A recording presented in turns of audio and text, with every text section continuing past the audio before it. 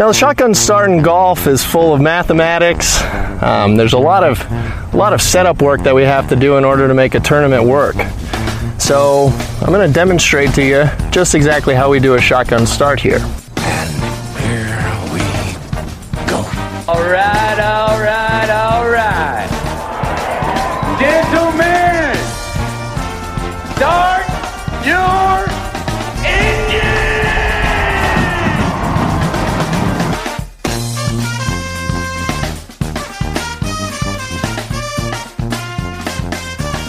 Greetings and welcome to a Wednesday edition of the Shotgun Start. It is June 28th. Andy, how we doing? Brendan, I'm doing great. I can feel the energy. I'm standing. I'm at my new standing desk.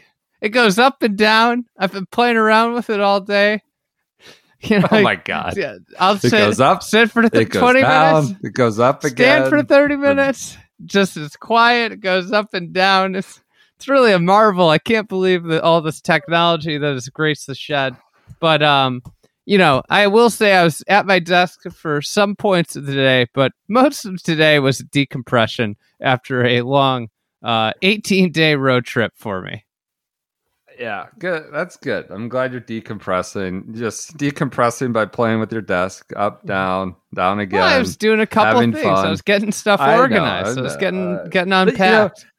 The standing desks are like TVs. You know, when like the first like thin plasma TVs came out, it was like cost more than a car.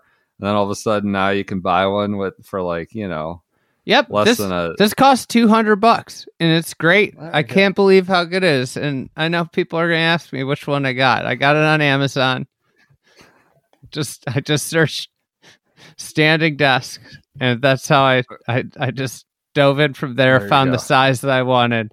And it was $200. The shed, always improving, always evolving. As is, I don't know, I guess the framework deal, which we'll get to here in a minute. Like, unlike you, I have not decompressed today. I've been swimming in antitrust reading. Well, I read the stuff, and it just doesn't seem like there's that much news. Yeah, like, I guess I'm trying to suss out this antitrust question a little more and understand what's at play. And fortunately for you, dear listener, we are joined by an expert for the final 20 minutes of this podcast in Professor Gabe Feldman. He is a professor, sports law professor at Tulane, also specializes in antitrust, has been following this closely, followed the release of the framework agreement last night, which, you know, I don't know what that was all about. The tour said to send it to Capitol Hill.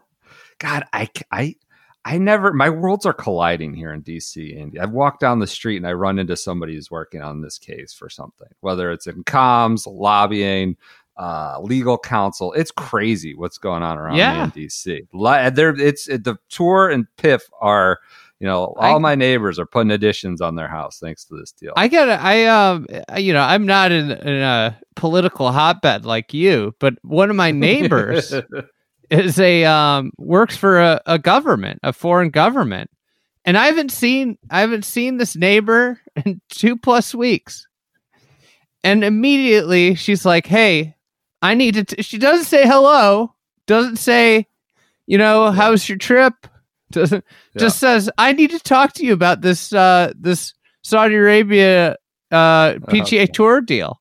She just wants, literally, I'm standing in the street talking for 30 minutes about this. She's telling me all like, I mean, she would just went like, you know, I had never, you know, I talked to her a little bit about her job, but she, you know, she was ready to go. Didn't want to hear about the fairway width at LACC. No, just had no interest in the U.S. Open, but vast interest in the PGA Tour Saudi Arabia merger here. So the tour had to send its documents to Capitol Hill yesterday, and their presumption, I assume, someone's presumption that the leaks would spring forth from Capitol Hill post haste. I don't know. The framework started showing up in a lot of places. Good reporting, not denigrate, like good reporting, getting their hands on it. But it was, I saw Brendan Quinn had it at The Athletic. That's who I saw it first on Twitter. NLU had it. New York Times reported on it. So it got out there quickly. There's not there's not much in there if you are a listener to this podcast, a subscriber to the Fried Egg newsletter, or just a general golf follower who's been following this story. There's not much new in there that you hadn't heard from Jimmy Dunn in his interviews with whatever ESPN and elsewhere, Golf Channel, and some of the other great reporting that's been done on this. There wasn't much new in there. There was the structure of the board. There will be funding coming, but it was sort of a reinforcement of just how hasty this was. It's 5 pages, a preposterous signature page. Pelly, you got to pipe down, Pelly. Take it easy on your signature, buddy. Like, that's a signature of a guy that's wearing blue-rimmed spectacles and trying to flash and show off a little bit too much. Like, chill out. I got a hypothetical for you. Do you think Pelly has got his eyes on a bigger prize? What's that? Is he thinking he might be moving into the big seat if Jay doesn't come back? No. He's been as inept. I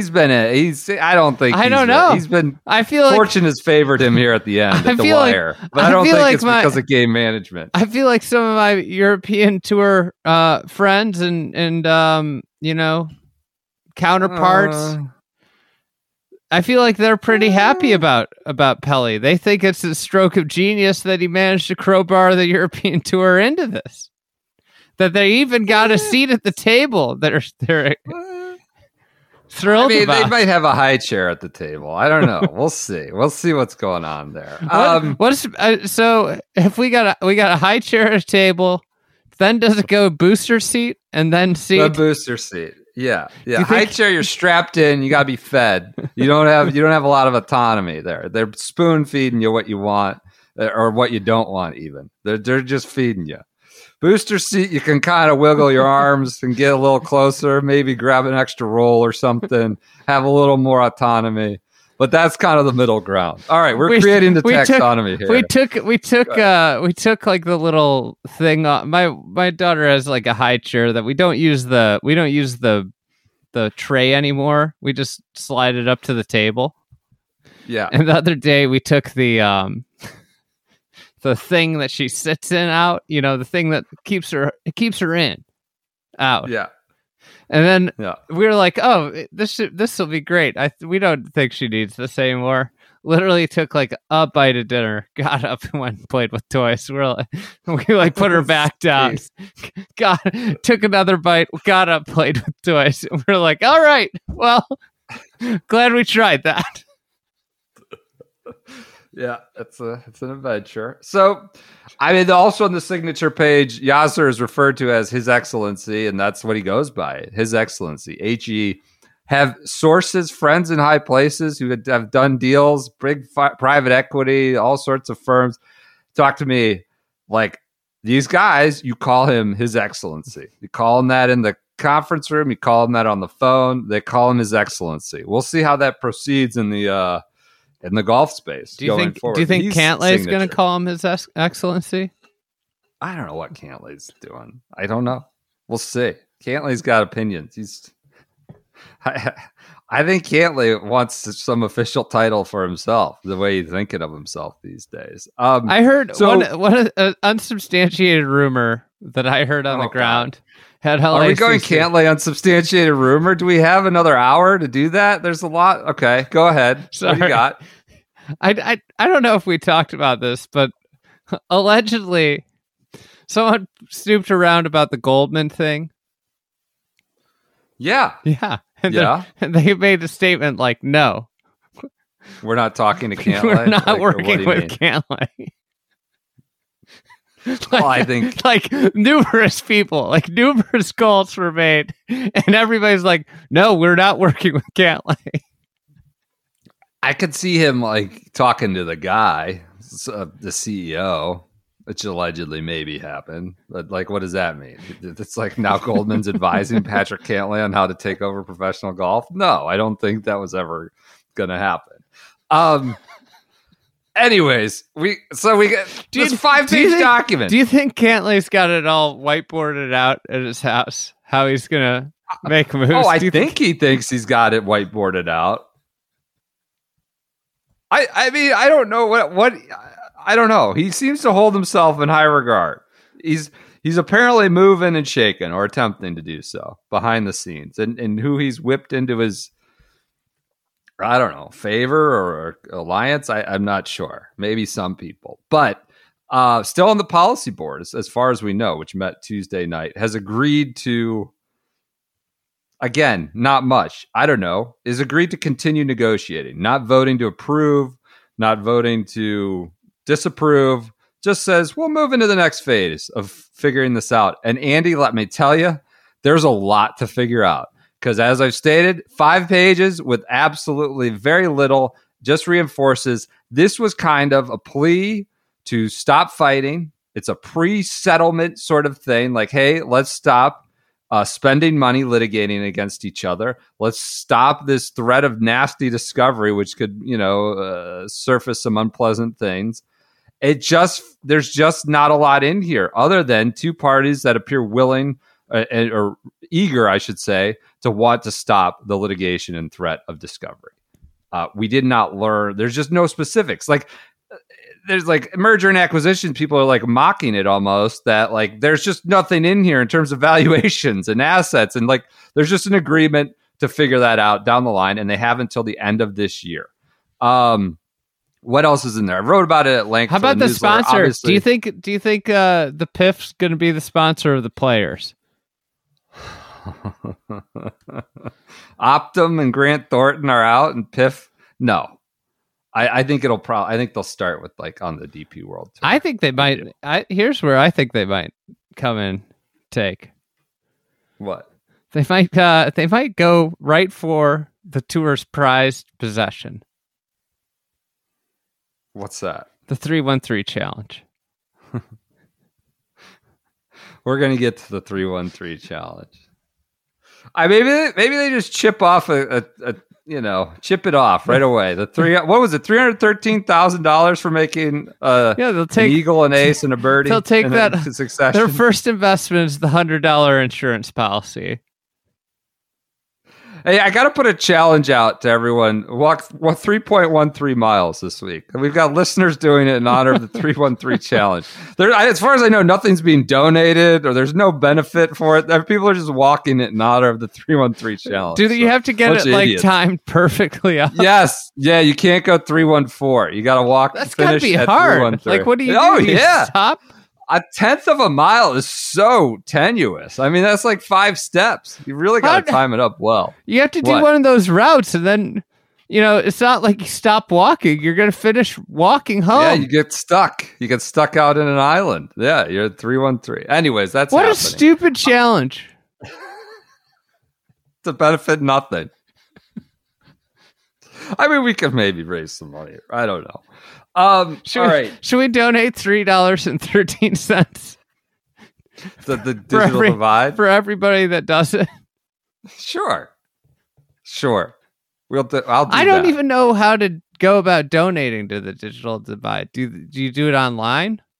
I'm sure we can figure it out. Yeah, we could talk to somebody and figure it out. So I don't know. Do you want to keep talking about this framework that we've got the interview? Like, this was hastily done. My conclusion is there's a lot to sort out. The tour, and you were on this, you proposed this first, the earliest person I heard propose this. I mean, the tour is incredibly exposed. Oh my God. In this engagement, each side has a ring on their finger. But if this is not consummated, if this is not made legal or finalized, the tour is effed. Because what they've done now, they've removed the stick of litigation, which was, painful, but also painful for the Saudis. They've lost the morality card, clearly. It was, and as Eamon Lynch noted, they're in this framework, an actual revelation new was there's this non-disparagement clause, which seems to, you can't say mean things about the Saudis, basically. And it's not just the PIF. It looks to extend all the way to the ultimate benefactors or beneficiaries of this deal. And that includes the Kingdom of Saudi Arabia. So they can't do that morality card. They've now given the official stamp of approval to the PIF. So should this fall apart, all sponsors, all players, RBC, whatever, Optum, Grant Thornton, run to the, like, who knows what could start working with the PIF. All the players, clearly, they are very exposed. I saw, I think it was Nathan Hubbard on Twitter, like, the Saudis could really test, the clause in here where both sides have to make a quote unquote good faith effort to close the deal. Could they pull some chicanery off? That's what I'm honestly, if the Saudis just pulled out of this, the tour's toast. Yeah. Everybody's going to live if that's the case. Who do you think would be the first person to sign with Live if the Saudis pulled out? That's a good question. Ricky? Oh, Cantlay. Cantlay. I figured you'd say Cantlay. But apparently he wants it as leverage. He doesn't actually want to go. Right. He just wants to stir it up, it seems like. Talk about how he's got it figured out. Outside of Saudi chicanery, other threats are clearly antitrust, which you can listen to the podcast. You can read about me in the newsletter. This 5-page document only made antitrust experts laugh harder. The complete mockery of it last, 3 weeks ago when it came out, this was like, this is a joke. This is quote unquote a clown show. Like, it does not pass antitrust scrutiny on its face. Now, are there other things at play here? Sports tend to be kind of a muddy water when it comes to antitrust litigation. Like the leagues are monopolies, right? You want monopolies. The consumer wants all the best players in the same place, but that still harms labor. Whether the consumer is happier isn't necessarily the ultimate goal of antitrust. So there's a lot to still overcome with antitrust. And there's also the Saudi element, like in terms of sports muddy the water and the Saudi element. I'm not a conspiracy theorist, Andy, but I had a serious person who talks to serious high-level government people who was theorizing that this is like a bone that the government threw the Saudis. You can play in our little golf sandbox here and just keep the cost of oil down. Don't run to China and Russia and all this other stuff. Do I think that's like ultimate, like this is way, way above Jay and everybody else? Do I think that's good? They're all of a sudden going to block their own Department of Justice? No, but I think it could be an influence down the line. So there's a lot at stake here and a lot of kind of potential moving pieces that have nothing to do with golf, or I should say the actual shots of golf. So, and another, so the tour seems to be going that way. DOJ could block it. I don't know. There's a lot of ways this could fall apart, and if it falls apart, it's bad for the tour. Very bad. Anybody. Well, that's the problem. Is it what you have to root for the deal to be done because the other alternative is worse. And it's so sad that this is what we're at, where we're at. So they just seem to rush this out. Do you think it'll litigation. Be called the Ramco Players? No, I don't. I actually don't. Not yet. Maybe in 28 or something. I don't think it. I don't think it will. Man, all the stuff we could do with that. Gold Boy with the Saudi Arabian flag on him.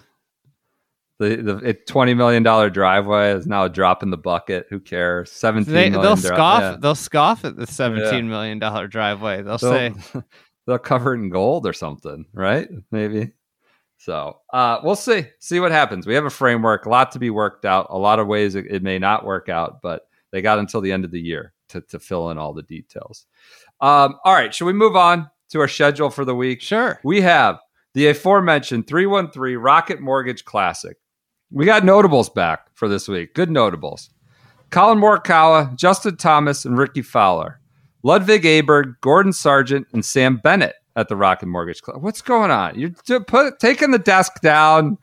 We're done with the framework talk. We're going to notables. The desk is going down. You're standing. These are the options I have now. I can stand or I can sit. Other notables. RMC. Ross Steelman, Ryan Armour, and Scott Piercy. Steel Armor Piercy. CT Pan, the Breadman, Aldrich Potgeider, and Austin Cook. Potgeider. Pan, Pot, and Cook. There we go. I got that one. Will Gordon, Charlie Hoffman, and Vincent Norman. Hoffman. Oh, they're all actors, right? Norman. Yeah, I guess. Maybe. I don't know. I can't follow. Wait, Hoffman. So that's your Rocket Mortgage What's classic. the other one? Norman, Hoffman, and Gordon. I don't know. I could be here all night. Hey, can I just shout out? I don't know when this happened, but it really feels like, or if this was an edict from on high, sponsors exemptions have really gotten real. You know, all the nonsense has sort of ended. You know, there's occasional John Daly, but it's really like last week. Travelers, Aberg, Bennett, Ben James, who's the freshman of the year, and Michael Thorbjornsen at Travelers. This week, they got the shipping guy Johnson, yep. Chase Johnson. Yep, Chase Johnson. Nikolai Hogard is in, and then they gave it to Bennett, Potgeider, and Sargent. So, like, I don't know if that happened subtly, if they were told, like sponsors were told, like start putting all the best college players in, but this has been happening now quite a bit. And, good on it, right? This is what we want to see instead of the guys who kind of are watching. I don't know. It kind of makes it a little less fun to go through the schedule of the week, to be completely honest. That's your usual split on Golf Channel and CBS. Who's your one and done pick? Oh, you want mine? Yeah, sure. Who's yours? I'm going Garden Sargent. I'm going for it. Can I read the lead of Paulie's picks? Always go to Paulie's picks. I won't say I picked Gordon Sargent because he noted him, but Paulie's picks really get you excited about this week. The PGA Tour heads from one birdie fest to another with the Rocket Mortgage Classic. Even though the field is weaker than last week, I expect a winning score easily north of 20 under at this par 72 layout that will feature soft conditions and 4 par 5s where players will feast. The formula this week is simple. Drive it long, wedge it close, and catch a hot putter. Does it sound overly simplistic? Well, that's because it is. Nate Lashley won in 2019 with an elite wedge. Davis, DeChambeau, and Finau won with elite power and above average wedge play. So it's just, there's golf, and then there's the PGA Tour. And we got TPC River Highlands, and now we got this. And I'm going with Gordon Sargent. Bomb it, wedge it. Go ahead. What do you got? I got Cam Davis. Past champ. I love Cam Playing Davis. Better. Yeah. If you watch Cam Davis swing a club, I just don't know how he's not like a top 20 player in the world. He's one of the most impressive players in the world. If golf had a combine, he'd be the ultimate combine guy. That's a good analogy. I like that. All right, so that's your Rocket Mortgage Classic. The U.S. Senior Open. We're on to another major. Just as major season, we had one women's last week. Flower Fest. The Century World. The Flower Hole. Up in Wisconsin. Conversations and flowers. The Flower Hole is a lot of flower content already blooming out of Wisconsin. Is that Stevens Point? I think is where it is. Yeah. Notables: Christian Rayner, Jesus Amaya. So we got Christian and Jesus, and Stephen Alker. They're a trio. Alker boy. Mike Small, Laird Small, and Jeff Sluman. Small, and Sluman. Harry Rudolph, Scott Comet, Rudolph and Comet, the two deer, and Darren Clark. What's he got to do with that? I don't know. Santa or something? Jerry Springer. Jerry Springer, Joe Summerhays. Wait, there's a guy, Jerry Springer? I guess I'm just reading off what R.I.P. Jerry just passed, but must be a different one. Jerry Springer, Joe Summerhays, and Bob May. That seems like seasons. Paul Broadhurst, Jason Widener, and Tim Herron. Broad, wide, and lumpy. All right, so that's your U.S. Senior Open. That'll be on whatever, NBC and Golf Channel, whatever. Finishing on 5 p.m. on Sunday, NBC. What else do we have here? The DP World Tour. Some I don't know. It's the Betford British Masters, where sadly, I don't know what these guys, do you see like 21 live players are trying to qualify for the Open, but Westy and Poulter just aren't even doing it. Yeah. Like they're just done. They're playing the international series at Close House. Perfect. Close House. I don't know, internet, but not Westy, the Bedford. That's Westy's course. Right. That's the international series venue now. Whereas the Betfred British Masters will be at the Belfry. Is Live Valderrama this week? Yes. Oh, Friday. We'll talk about that Friday. Can't episode. wait. Valderrama. I mean, they're acting like they're playing at like Pebble Beach or something. I know it has some history with European golf. It's a terrible, terrible golf course. And that's not because Liv's gone. We said that many times in the Euro. Yeah, we said it when they were there. Notables of the Betfred British Masters: Justin Rose, Minwoo Lee, Bobby McIntyre. Prime time: Dion Gurmishis, Marcus Shinholt, Jason Scrivener, James Morrison, Dan Brown, and John Murph. Hey, one What? reason to Murph. subscribe to the Fried Egg newsletter. I don't know when it'll be aired, but one of our listeners made a great crossword puzzle, and it's going to be featured in the Fried Egg newsletter one of these days. So subscribe to that, and you'll get Shotgun Start themed. Oh, John Murph. Then we got the Freddie shot, Louis de Jaeger, and Thorbjorn Olesen. A shot of Jaeger leads to a piss bear. I don't know. Frank Kennedy, Andrew Wilson, and Grant Forrest. Maybe U.S. presidents. Yeah, Kennedy, Grant. Wilson, and Grant. All right, so that's your notables for the DP World Tour. That is your schedule for the week. We'll hit Live Valderrama on Friday. Do you have an event of the week? Yeah. An Echo event of the week. I do have an Echo event of the week. It's already done. It's finished. What is it? I'm going with the Ike. The Metropolitan Golf Association Stroke Play Championship. 68th version. Was played at Brooklawn Country Club early this week. It's a historic event in the Met. And it was some interesting names on the leaderboard, to be completely honest. We got Who's that?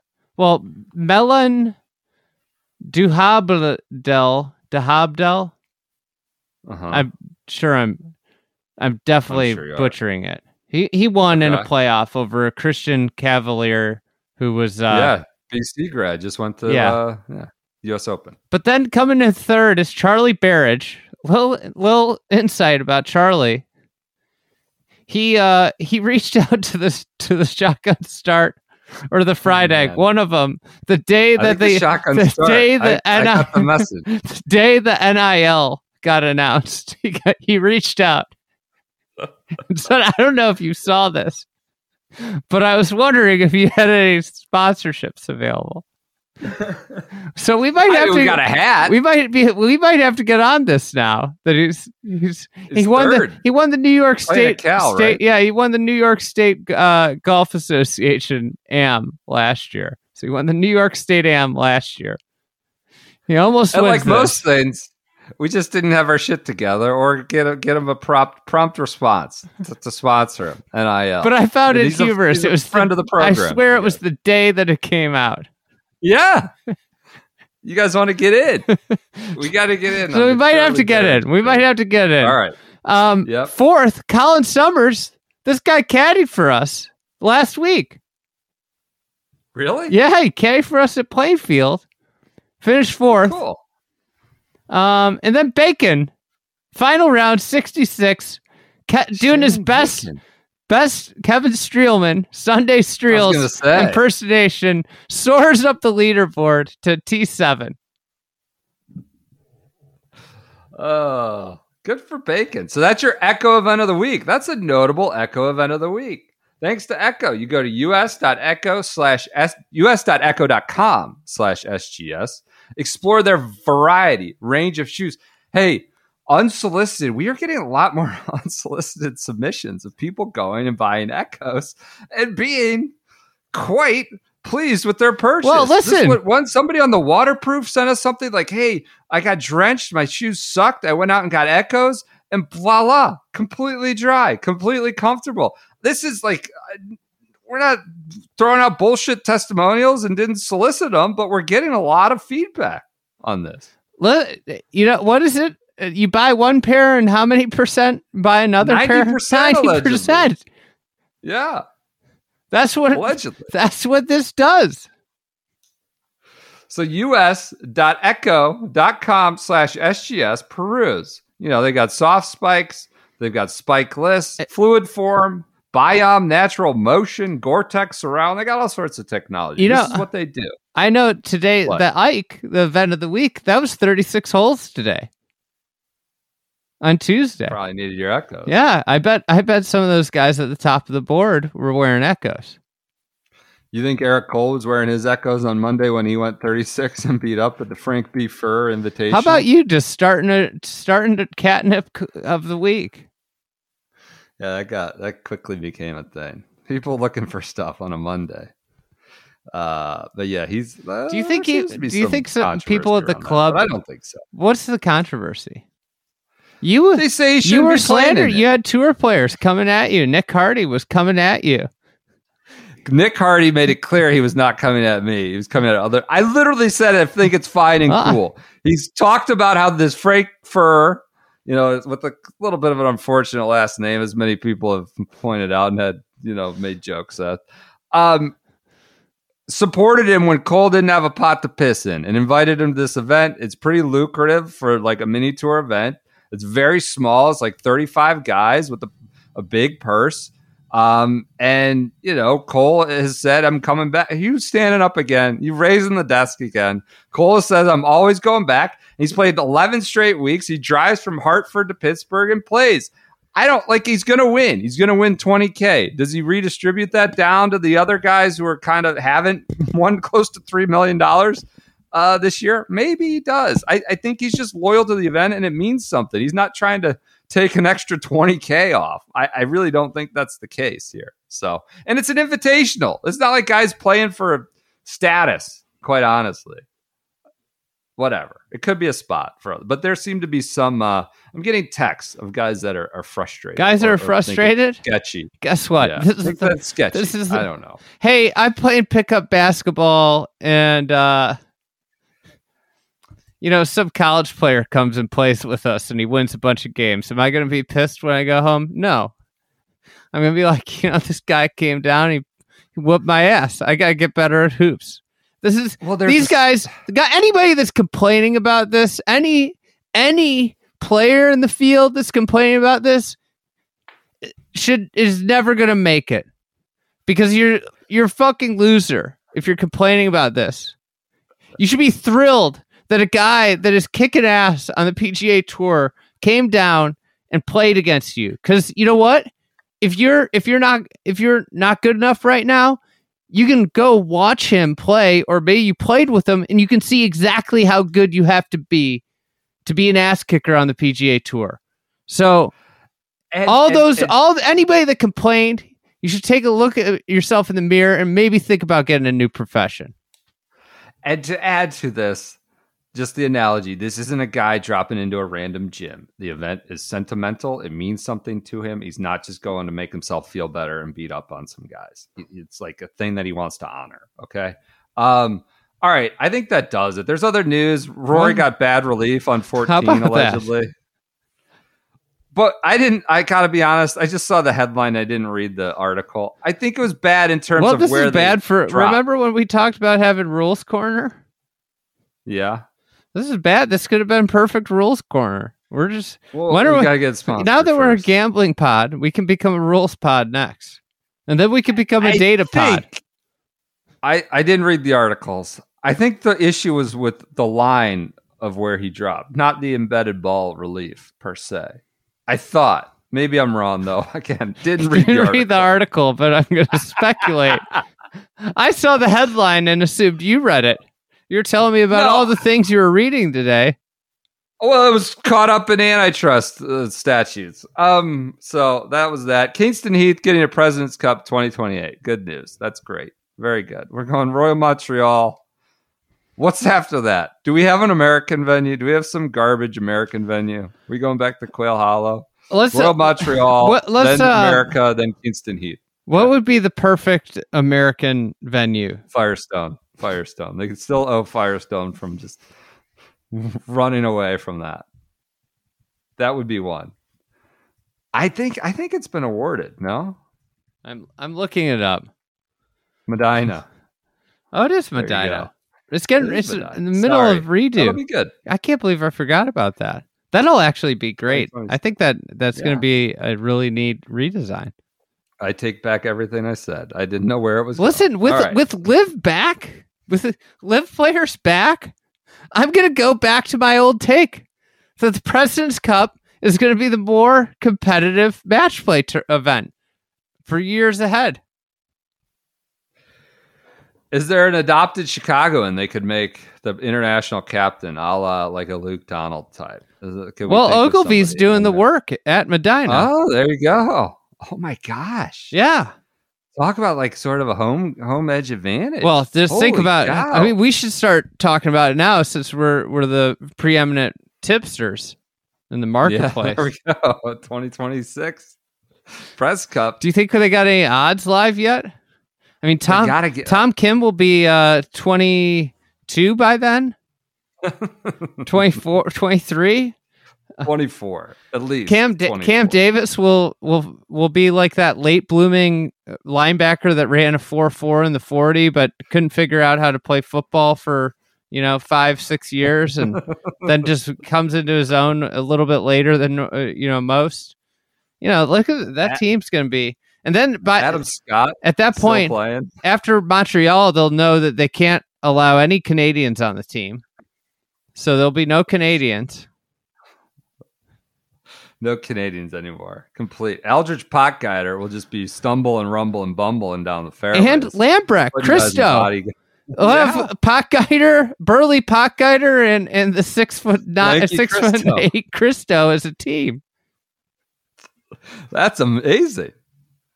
You've got like Oliver Miller on one block and Sean Bradley on the opposite. Just going 1-2. High-low post. Physically imposing team. Okay. I thought that was going to be quick before we got to our guest. It was not. Go to us.echo.com/SGS. We are joined is that next the by first Gabe time Feldman. we did the URL? No, I said it out. I threw it out there a couple times, I believe. Event of the week is the Ike. We're joined by Gabe Feldman. Thought it was an interesting You're joined, discussion. not me. I've joined. Just want to be clear. Nobody's waiting to hear. You can follow him on Twitter at Sports Law Guy. He has his own podcast, which we call out at the end, Sports Law Podcast. Insightful. We had some technical problems, as we often do here at the Shotgun Start. So I mean, a little hard with some of the conversation to flow, and when we're chopping up. It's a great endorsement. But it was good. I listened back to it. It worked out. We had some great production on the back end from Matt Ruchis. We had to call in our production ace. Real expertise both on the production and antitrust and sports law. So thanks to Gabe Feldman. Follow him on Twitter for joining us. Thanks to him. All right, we are now joined by Gabriel Feldman. He is a law professor at Tulane.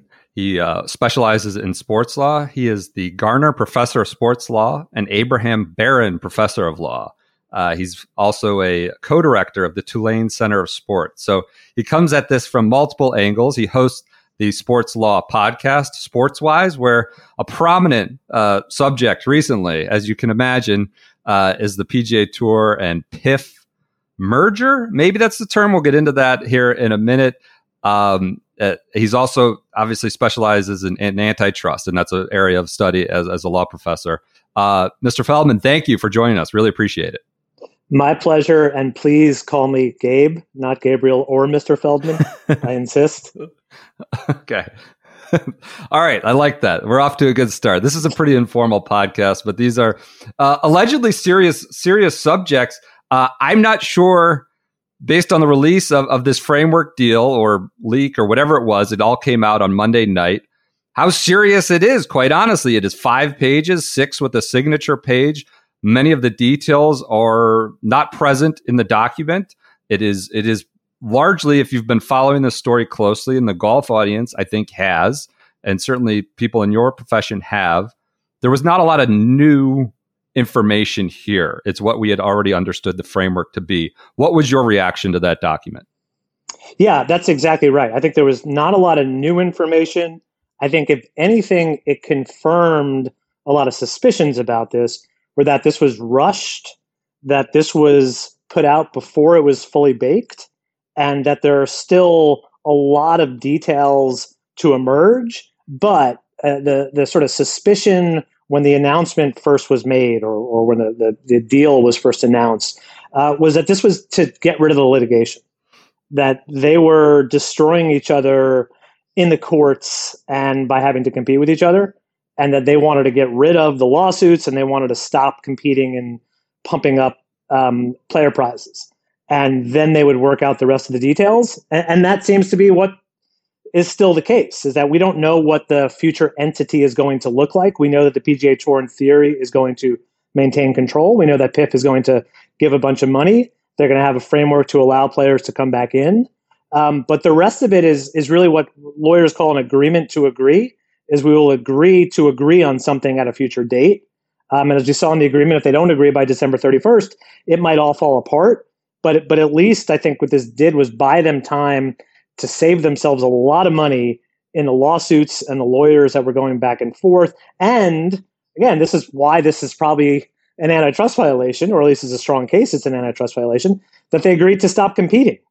And with that end of competition, well, it may be good ultimately for the fan, for the consumer, maybe not so good for the players who were seeing, again, their prize money go up and up and up.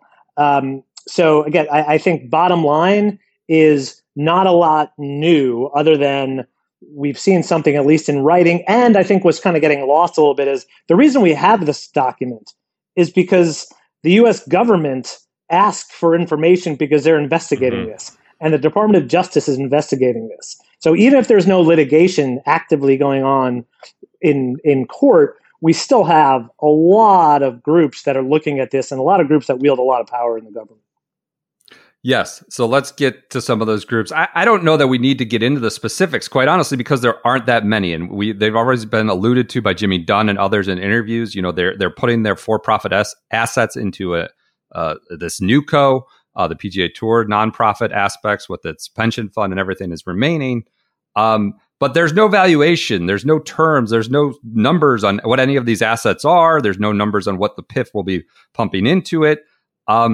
Is this more of is this framework more of a settlement of litigation as opposed to a merger or acquisition? What was this document? What does it have any legal? It seems like it's quite vulnerable from a legal perspective.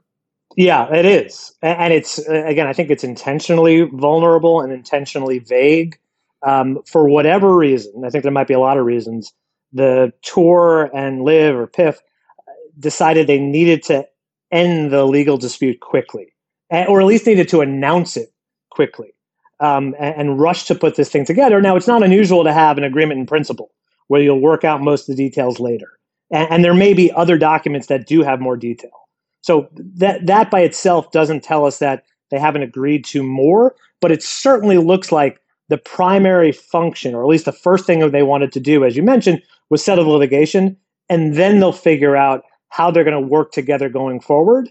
And look, everything we've seen, the public statements, if they had a plan, they didn't do a very good job of articulating the plan. Because the way things were announced, everybody, didn't matter if you're Republican, Democrat, if you're an antitrust expert or a layperson, said, this sounds illegal. I don't understand how they could think that a group that was being sued for dominating, for monopolizing golf in this country or the world would then merge with the number two, and that would be okay. So again, Jimmy Dunn, very smart person, very wealthy person, a lot of very smart people involved. A lot of lawyers involved. Yeah. Why this came out the way it did and when it did, I don't know. But again, I think the bottom line is the most important thing this did was end the litigation and then provide some sort of process to allow them to figure out how they're going to work together, how they're going to coexist. And again, maybe those details have been more ironed out than we've seen, or maybe they're going to spend the next 5 months doing that. Okay. So there seem to be some pretty... I mean, I know law can be a subjective sort of not exact science on, but this document from an antitrust perspective seems to be pretty black letter violation, and Jay Monahan's quotes, off the cuff in interviews didn't seem to subdue any of that by saying he's taking a competitor off the board. That's now being used pretty widely when discussing the antitrust angle to this. Is there some update, amendment, filling in the details to this document, to this agreement in principle that would circumnavigate or get around this antitrust scrutiny? Or is it pretty plain? Not that we've seen in the document. Now, there's a couple of things to focus on. One is when it was discussed that this was a merger, they seem to have avoided in this document the merger language, and it's not clear that this will be an actual merger. Mm-hmm. That doesn't necessarily matter. It can be illegal without it being a merger, and just the fact that they are agreeing to restrict competition would be enough under the Sherman Act to be illegal. Now, where there's enough wiggle room, despite the fact that this agreement says that they'll agree not to allow players to play in competing tours, where there's some wiggle room is they may say, look, yes, we are cooperating. PIF is going to help fund us. We've created this new entity, but this new entity is actually going to make golf more competitive. It's going to make it a more popular product. It's going to make something that consumers are more interested in watching. And it's going to help the players because there's going to be more revenue coming in. So ultimately, this is actually pro-competitive and therefore legal under antitrust law. And their antitrust lawyers surely, if they somehow weren't looking at this before the announcement, are looking at it now and saying, how can we set this up so that we don't raise any antitrust flags or additional antitrust flags, which would mean, look, we're going to allow other golf tours to try to exist. We're going to allow players to play, again, it doesn't say this in the document, but we're going to be less restrictive than the rules that we had in place before.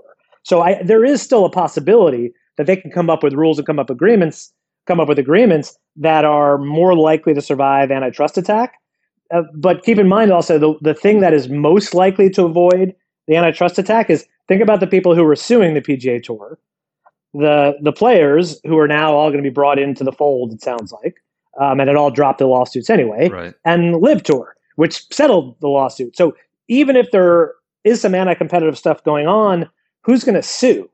Which is where the Department of Justice could come in if they want to continue the investigation, where Congress could come in if they want to continue. But if we're going to rely on Congress to save golf or to clean up golf, I think we're in real trouble.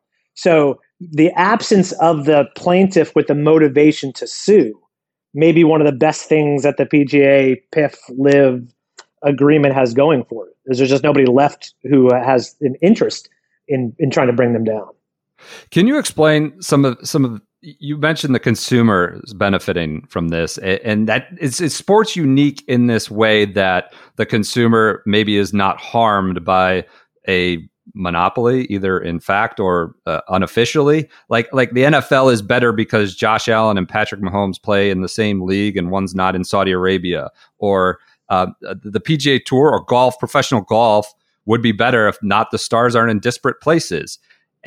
But there's that consumer benefit, but is it harming? Is this in fact, can they argue this is better for the labor, better for the players, that there is no labor welfare hit here? Yeah, so it's a great question. And I think you're right. What people have argued and what the leagues have argued for a long time is that there's a what's called sort of a natural monopoly in sports, that in the tech industry, you want Google competing with Apple, competing with Sony, competing with whoever, because it's going to give you better products, lower prices. It's just going to be more responsive to what consumers want. But we don't have the same thing when you have in the NFL, the Jets and the Giants and the Falcons. They might want to beat each other on the field, but they need each other to exist for the NFL to exist, because the NFL is just a series of agreements among different teams. But what makes the NFL so popular in part is that the teams are sort of relatively evenly matched. So you don't want any one team becoming too powerful, becoming too good. Not necessarily just because they drive them out of business, but also because they beat them every time they play, and that it would be no fun to watch the game. So yes, I think the reason we've seen the AFL and the NFL merge, the ABA and the NBA merge, that we tend to see these league mergers is because fans want to see all the best players playing against each other in the same league. And I think it's a little bit of a different argument in tour sports where you don't have teams, putting live aside for now, but where you don't have teams, and you can say, well, why does one tournament have to agree with another tournament? You can have a golf tournament without agreeing to a different golf tournament. But as you said, fans want to see all the best players playing in the same tournament at the same time. It's not fun to have the field split, so half are playing in the US and half are playing somewhere else out in the Live Tour. So yes, I think you can argue that by merging, the product is better for consumers, but then you have to deal with, well, what about the golfers? What about the laborers? And we're seeing a similar type case being brought in college sports, where we say, look, yeah, you might argue it's better for college sports to be able to have all sorts of different college teams out there and to be able to fund all this great, these stadiums and stuff. But what about the college athletes? They're getting paid nothing because you're all agreeing to come together and not pay them anything. You could sort of see the analog in golf. Well, if we're going to restrict competition, if PGA is no longer competing with Live and the player salaries go down, consumers might be really happy, but what about the labor side? And there are some who would say that antitrust law is just as concerned with the labor market, so the golfers, as it is with the consumer market. There are others who'd say, no, this is all about consumers. We'll see what a court might ultimately determine. But yes, in many industries, if a group of competitors came together and said, let's stop competing for the salary of our workers, the courts would say that is obviously illegal. We don't even need a trial. That Google can't get together with Apple and say, you know what? I'm tired of having to pay our engineers so much money because you're hiring them away. Let's just agree to stop competing for our engineer salaries. That's plainly illegal under antitrust law. Whether it's illegal when it's in the golf world, again, that remains to be seen. If you strictly applied the law, then yes, it probably would be. But one thing we know about sports law is that you get strange decisions because underneath the judge's robes, they're often wearing their team jersey or their favorite golf shirt or whatever it might be. And they often make decisions with the sports fan, from a sports fan's perspective, as opposed to a judge's perspective. Okay, so the sports are certainly adding the sports perspective is adding a unique potential element to this antitrust inquiry or scrutiny. What then is the Saudi element of this? I'm not asking you to wade into conspiracy theory areas, but I have serious people off the cuff making comments to me like there is an international relations element potentially to this, underlying this. There's the price of oil, there's the Biden administration making visits to Saudi. Like, how does that complicate a governmental inquiry, a governmental executive branch inquiry into the antitrust viability or antitrust violation, potential violation of this league? Can we even answer that question? I think it's hard to answer. I would say from a pure antitrust perspective, it should not matter. Antitrust law is not designed to deal with human rights issues. It's not designed to deal with sort of international relations issues. It's designed to deal with competition and the effect of competition and restrictions on competition. But where I think it does matter is where Senator Blumenthal and Senator Warren and others in Congress are saying, wait a minute, even if this is not an antitrust issue, this is an issue that's important to the government because we don't want foreign influence on this country. We don't want foreign influence on this American institution, I think is what Senator Blumenthal called it. Meanwhile, the Scottish are probably saying, hey, this is our institution, not your institution. But they are still, I think that's the sort of hook into this is we have to, the reason we're concerned about this is because of the international relations issues, the human rights issues. But the more we start to see the Middle Eastern countries, the Saudis, Qatar investing in U.S. sports, I think the harder it becomes to kind of put a specific focus on golf when this is happening in so many other entities, with so many other entities. But I do think it's part of the government's interest in this, separate from the antitrust issues. So I do think it's clearly relevant to what Senator Warren is looking at, what Senator Blumenthal is looking at. I think it's could be relevant to whatever else the Department of Justice wants to do, not necessarily just on the antitrust grounds. So I think there's certainly it's important, and I think it's keeping a spotlight on what's going on, but it shouldn't directly impact the antitrust case. So I really think you can think about it as the antitrust issues are in one bucket, the international relations issues are in a second bucket, and there's just the PR issues are in a third bucket. And I think for at least where we are right now, they've not done a very good job in any of those buckets with the early announcements, and in particularly the PGA Tour explaining how they pivoted from thinking LIV was the worst thing in the world because of PIF to now going arm in arm with them. But again, I don't think that will necessarily directly impact any antitrust suits. Okay, so now we're seeing this congressional inquiry, and Jay Monahan, before he took a leave, I don't know if he called out Congress. He said, we could have used your help when we were sitting ducks for this massive sovereign wealth fund attacking our business, which some say is an American institution and a cultural institution. And he sort of alluded to Congress pushing back on that. Is this sort of a blueprint for foreign investment further into American sports? Whether you study sports law, you're obviously a fan of sports, you understand sort of the money that's at play here and the potential influence at play.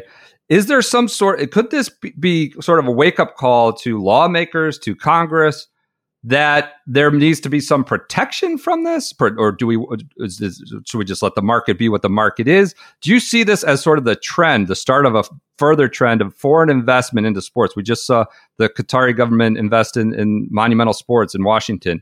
Is this the start of something more, or do you expect some backlash or more scrutiny on this kind of deal? I would say yes to all of that. I think we're going to see more. I think we're going to see more backlash. We've already seen reports that there foreign interests interested in purchasing some equity in maybe the tennis tournaments here or the USTA. So I think we will continue to see it. What's interesting, though, is it's not unique to sort of oil money coming into the U.S. If you ask people in the UK, they're upset about American money coming into the Premier League, that there's so many American owners buying into these traditional franchises, whether it's Man U, Liverpool.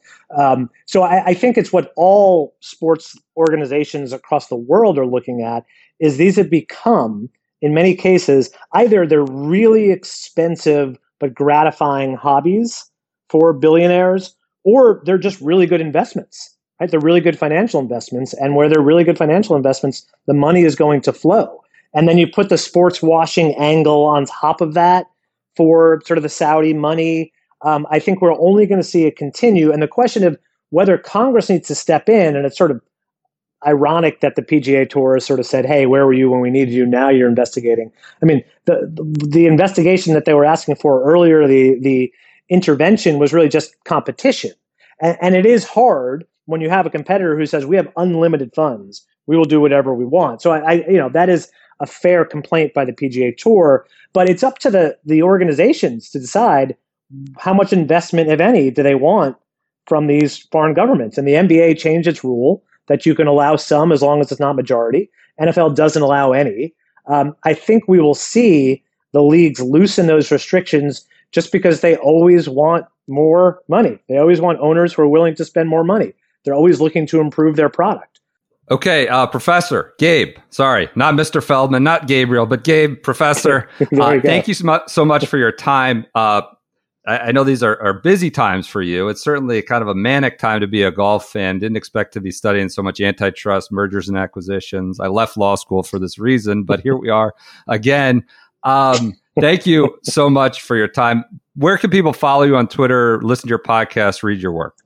Yeah, you can follow me on Twitter at SportsLawGuy, and you can also listen to the podcast. It's SportsWise, a podcast about sports and the law, and there is a never-ending volume of material to talk about because there are just sports law issues popping up every day, and PGA has given us all a lot to talk about, and I'm sorry to have to drag you through antitrust law after you escaped law school. No, I imagine this will be a subject on your podcast through much of the rest of the year with committee hearings and further details about the deal. Yep, definitely. I may have you on my podcast just so we can swap stories. We'll see. Okay, thank you. Really appreciate it. Thank you, Professor. Follow him on Twitter at SportsLawGuy. Thanks again. Yeah, my pleasure. Thanks for having me on.